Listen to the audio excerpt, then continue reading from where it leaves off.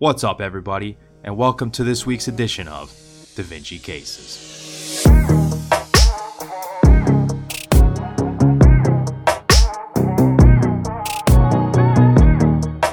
Alright, so the way this works is there's a clinical scenario with a board-style question at the end of it. Before we jump in and answer the question, we're first going to go through the case, point out the relevant clinical findings, and then go through the relevant anatomy, and then use that to answer the question.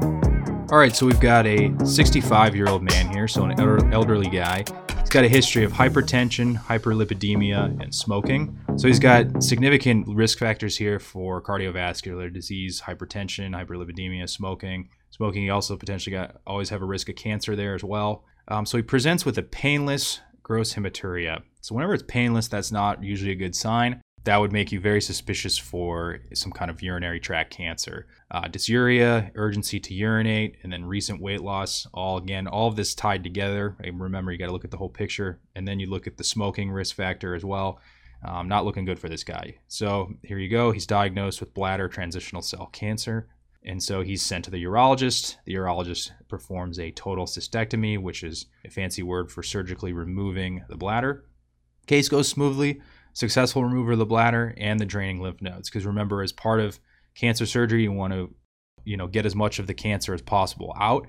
And so part of that involves often with removing an organ or part of an organ, you want to remove lymph nodes as well that could potentially be draining that area to prevent any further metastasis of the cancer. It's the same kind of concept of removing axillary nodes for breast cancer surgery. So he comes for a follow-up. Patient presents, he's complaining of a deep ache in his medial thigh that increases when he walks.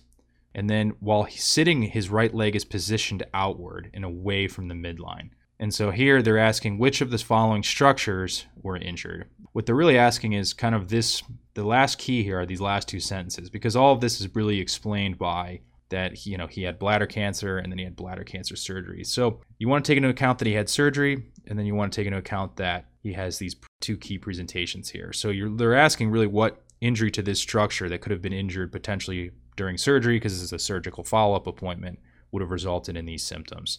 So let's first look at this at the way his legs in the neutral position while sitting are positioned away from the midline. So remember, removing away from the midline is abduction. Moving towards the midline, adduction.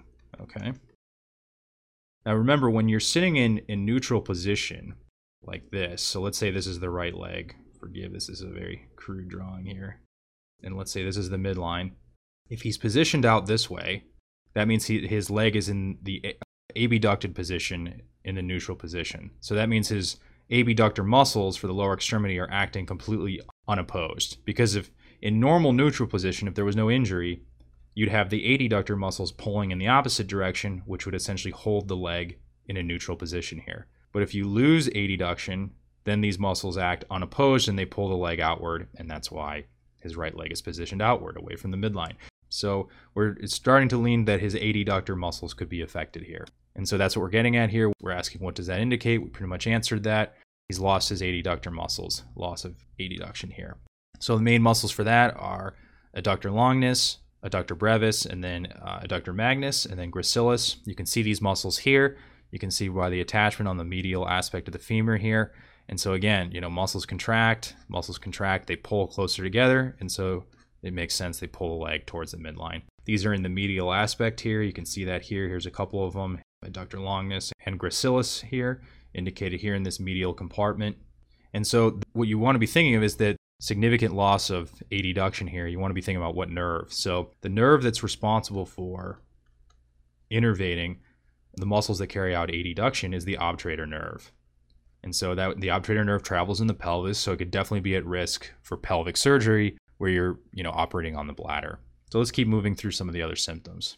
So he has this deep ache in the medial thigh that increases when he walks. So what does that indicate? Well, for one thing, the obturator nerve carries out a sensation here on the medial aspect of the thigh. And so, again, as we say here, it corresponds to the obturator nerve dermatome, which helps explain this kind of achy, numbness, kind of tingling, weird feeling. That could be explained by obturator nerve as well. So we're starting to put together a picture here that had pelvic surgery, follows up with loss of adduction and then numbness on the inner aspect of the thigh. So you may be wondering, how can this happen? Well, if you look here in the pelvis, the bladder would be about right here.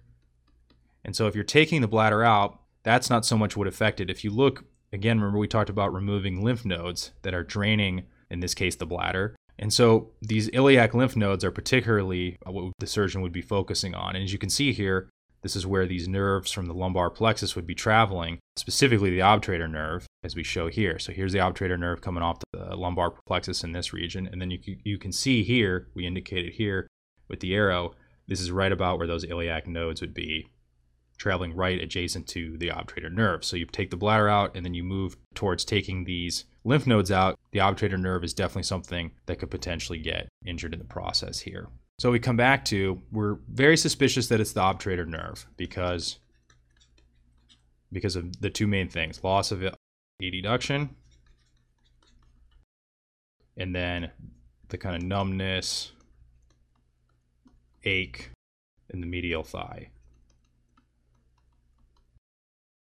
And so as we pointed out, the obturator nerve's definitely at risk when you're removing the draining lymph nodes. Same kind of thing in women if they're undergoing a hysterectomy for some kind of uterine cancer. You're going to be removing lymph nodes that would be draining the uterus. And so you can definitely see this type of follow-up presentation in women as well. So let's just go through the answer choices here to further confirm if this is the obturator nerve. So the sciatic nerve, you're going to more see kind of a foot drop. Remember, if you have like a disc herniation or some kind of spine pathology, that can be severely dramatic and lead to a foot drop. If the common iliac artery was injured, sure, that's in the region, but it would have produced a severe internal hemorrhage. It would have been more an immediate problem for the surgeon to deal with rather than a follow-up. The femoral nerve innervates the knee extensor muscles, so their presentation would be they'd be complaining of inability to extend the knee, and which this patient's not complaining of. Obturator nerve is loss of hip adductor muscles and then inner thigh sensation. Definitely corresponds to what this patient's presenting with. And then pudendal nerve in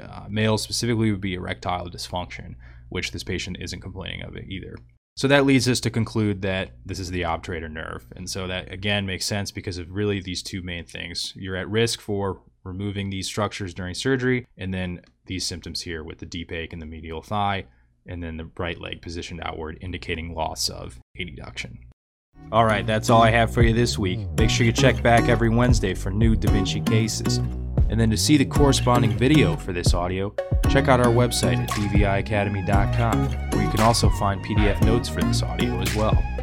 Also on our site, you can find our book and video packages for anatomy and biochemistry. You can also follow us on Instagram for weekly posts and video. And then lastly, if you have any questions about the content of this video or about Da Vinci Academy, put them in the comments and our team will be sure to answer them. All right, thanks for listening. We'll catch you next week.